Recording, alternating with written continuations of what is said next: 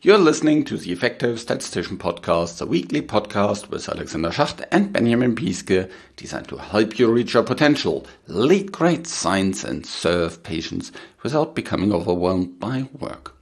Today I'm talking with Anders about the best sources for real-world evidence that you may likely never heard about. So stay tuned. I first heard about these sources for real-world evidence a couple of years ago, and I tried to have an expert on this evidence for quite some time. So I'm really happy that I have now Anders to speak about Scandinavian data. And you may wonder why, data from these Nordic countries is so special. Stay tuned for this episode because you will learn that this is really the best source. It's kind of a dream for us statisticians. I'm producing this podcast in association with PSI, a community dedicated to leading and promoting the use of statistics within the healthcare industry for the benefit of patients. By the way, there's also a real-world data special interest group. You may join that and join PSI to further develop your statistical capabilities with access to the video-on-demand content library, free registration to all PSI webinars, and much more. Head over to psiweb.org to learn more about PSI activities and become a PSI member today. Welcome to another episode of The Effective Statistician. Today we are talking about one of my favorite topics again, real-world evidence. And I have an expert today here on a very interesting area of real-world evidence. Hi, Anders. How are you doing? Hi, Alexander. I'm very good. How are you? Very good. Before we dive into the topic of speaking about real-world evidence from the Scandinavian countries, let's first talk about your career up to now. What has brought you to where you are now, and what about your companies that you have started? Yeah, thank you. So, I'm a biostatistician by training, and then I did some research within epidemiology at the Karolinska Institute. And I started to work in the healthcare and academia for several years within this field. But then at some time point, I also started my own business and did some consultancies to the life science industry. And then I wanted to try how it is within the industry. So I joined Pfizer for about more than 10 years ago. And since then, I've been working in the pharmaceutical industry for 10 years. And from last year, I started my own company, Epistat, that works within the life science industry with this research area. Awesome. So let's talk about these Nordic registries. When we talk about these, which countries actually does it involve? So I would say when you say, if you include the whole Nordic countries, that's Iceland, Sweden, Denmark, Norway, and Finland. Mm-hmm. But for the purpose of this discussion, I think we should focus on Sweden, Denmark, and Norway, and Finland. Mm-hmm. Leave out Iceland because they are quite small country in this context.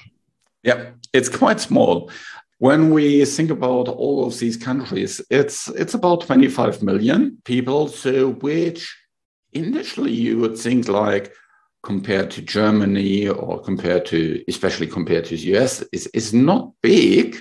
But just the other day, I talked to someone who was working on a real-world evidence project, and they had worked on these countries and also on evidence from other real-world evidence sources for a specific area.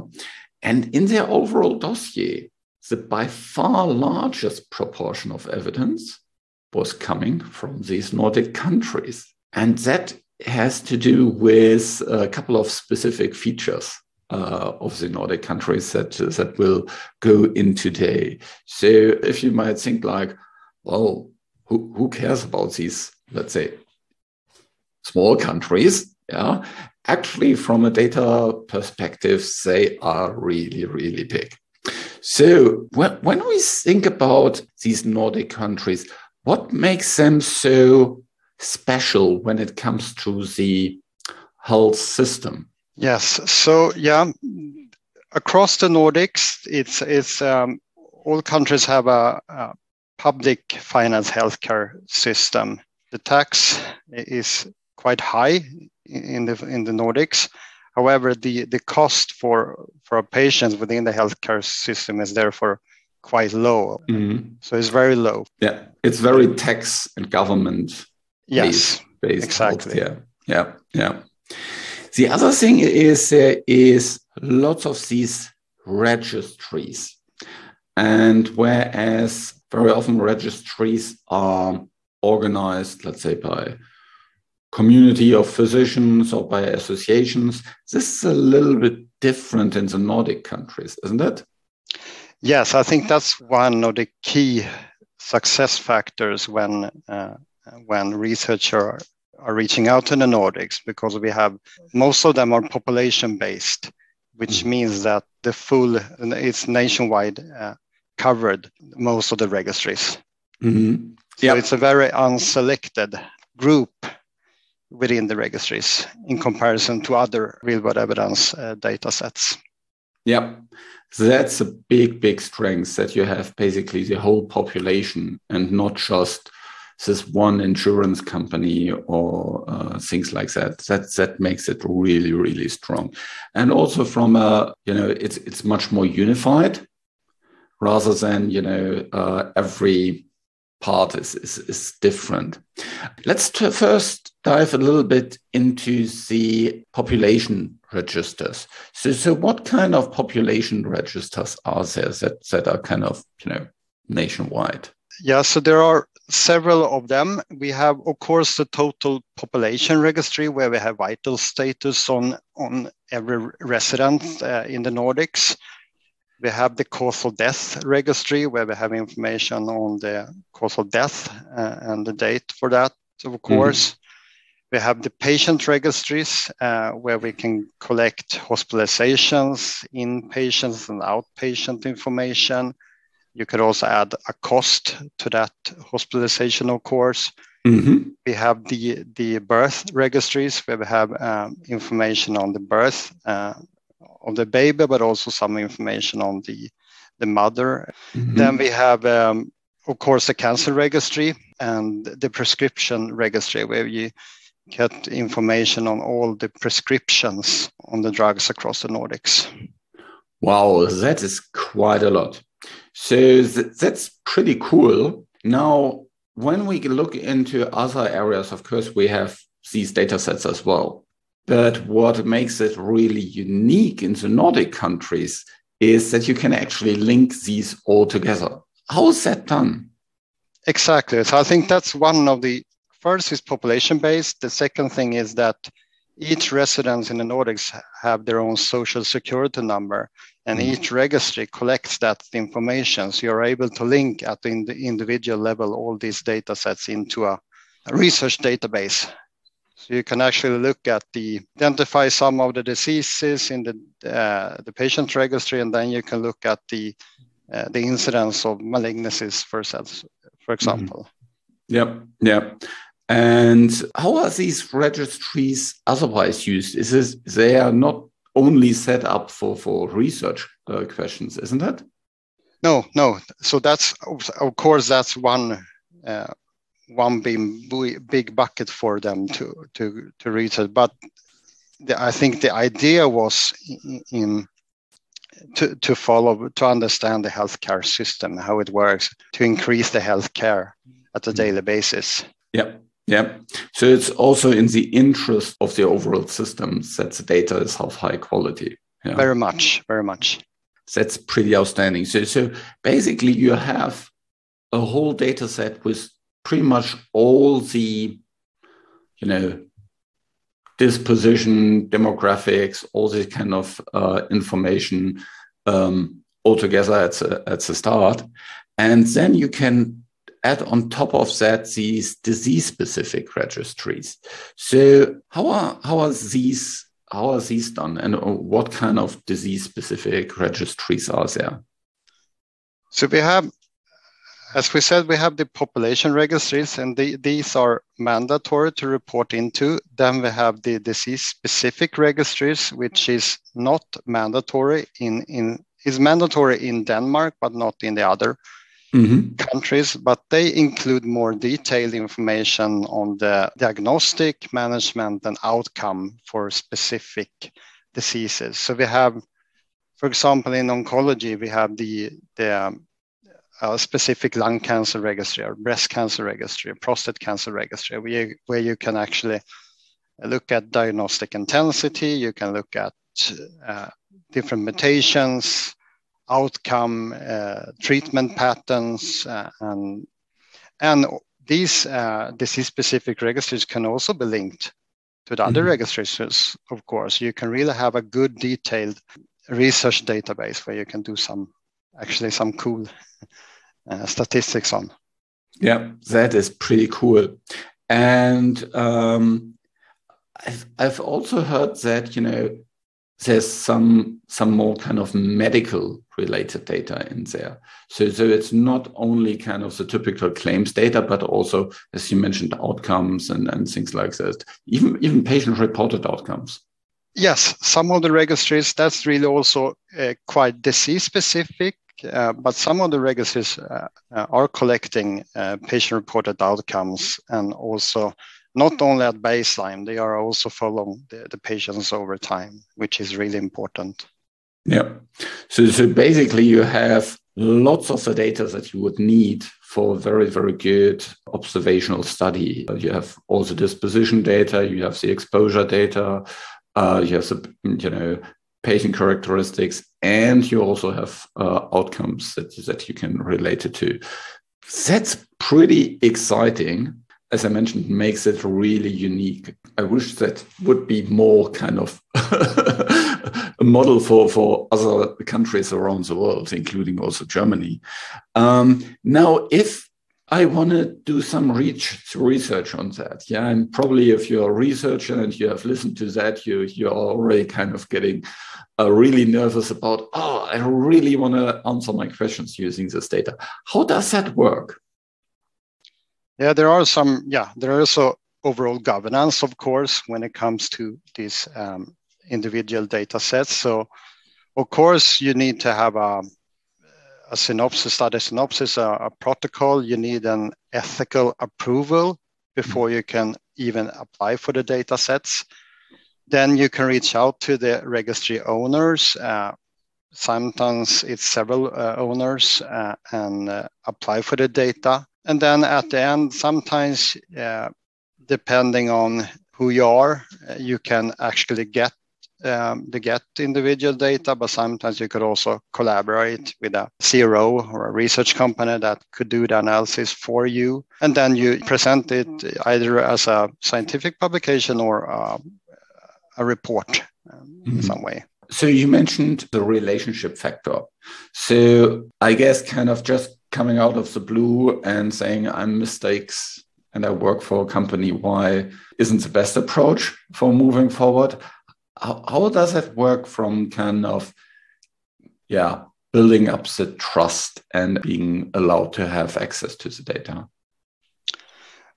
I mean, if you have a good research question, you can come from your own company. But however, I think it's, as always, is good to start a collaboration, and maybe you could identify within the academic setting, there are some interest in your research question, then you collaborate with them on that question, and maybe they can help you on the research question and also eventually the analysis.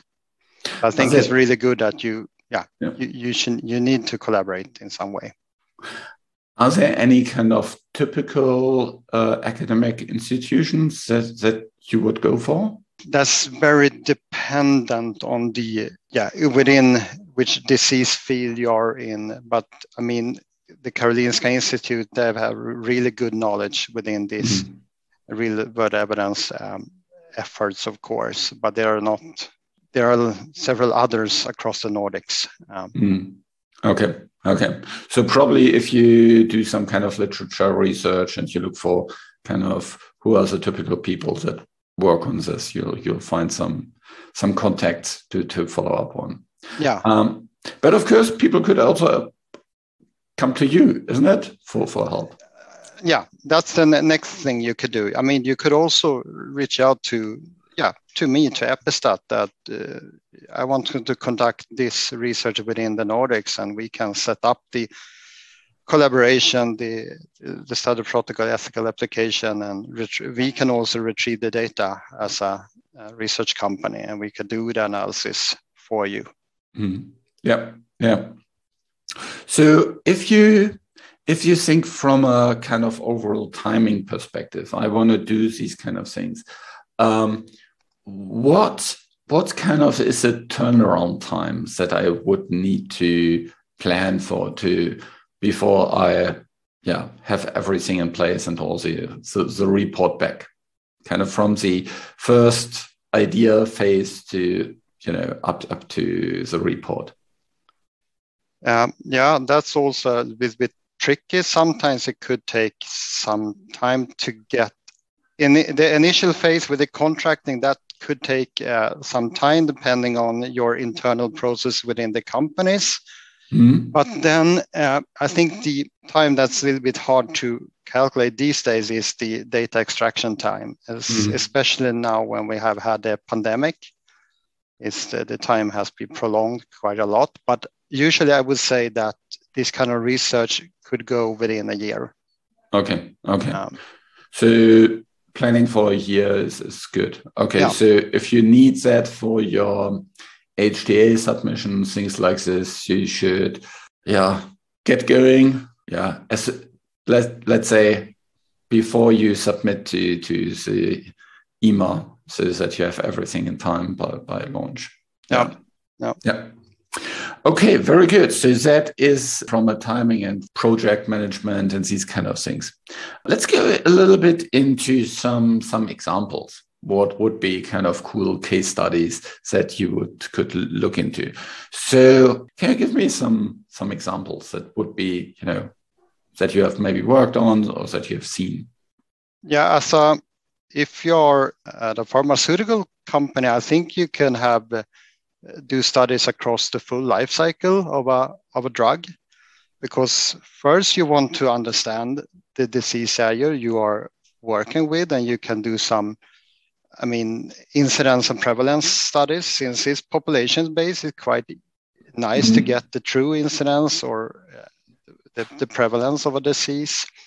You can understand the comorbidities prior to disease and also post-diagnosis. You can understand the landscape of the current treatment patterns, for example.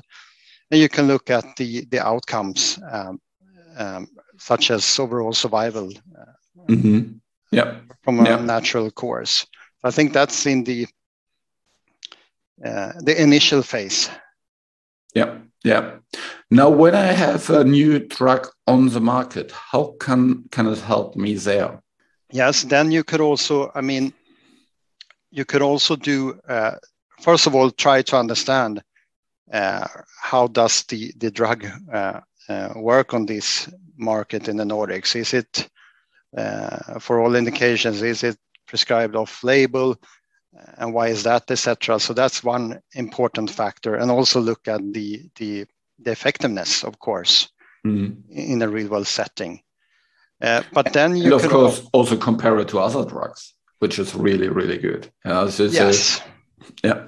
That's also when you get, sometimes it could get quite crowded, and you maybe you need to do some kind of comparative effectiveness study, and also look at safety signals, because as we know, all the clinical trials are quite short, and we need long-term data on that. So look at safety signals in the real world setting. I think that's also one of the advantages here. Yeah, absolutely. And so that way you can kind of get a pretty easy setup, post-authorization safety studies, things like that, or you can, get lots of material for working with medical affairs. There's an endless opportunity, so to say, to work on these. Yes. And then as you mentioned, the HTA submissions, you can always, work on health economic models, populate them with these kind of data sources. You can add costs, socioeconomic variables, etc. onto this. Yeah, and that is especially important. Yeah, if you want to, for example, look into whether your drug lowers the risk for hospitalization or these kind of things. Yeah, which is really hard to observe in a clinical trial based on, that it's not so long and that it's usually not so big. It's really hard. The other point is also kind of more harder endpoints. Yeah, you can look into, whereas when in a clinical trial, you very often have more surrogate markers. That's a great thing. If you think about it from a generalizability point of view, yeah, of course, it's Western world data, of course. From your experience, how well would it be received in other parts of the world? From a kind of, how relevant is this in other parts of the world? So I think the reputation of the Nordics is quite high across the globe. However, I think the drawback is, of course, the population, especially when you're looking into rare diseases, is you will not get too many cases, of course. But I know this is well used in the US and also across in Europe, of course. Yeah. So from that end, I think it's a really, really valuable contribution to your overall HTA and medical affairs success. And as said before, it can even help you earlier when you, for example, want to understand what is the natural cause of the disease, or if you want to bolster up your understanding in terms of safety. These kind of things can make a big difference. So that was a really, really good discussion about the Nordic countries and all the huge benefits it has. So just to kind of summarize it is a unique opportunity to link lots of different databases together via this personal identification number.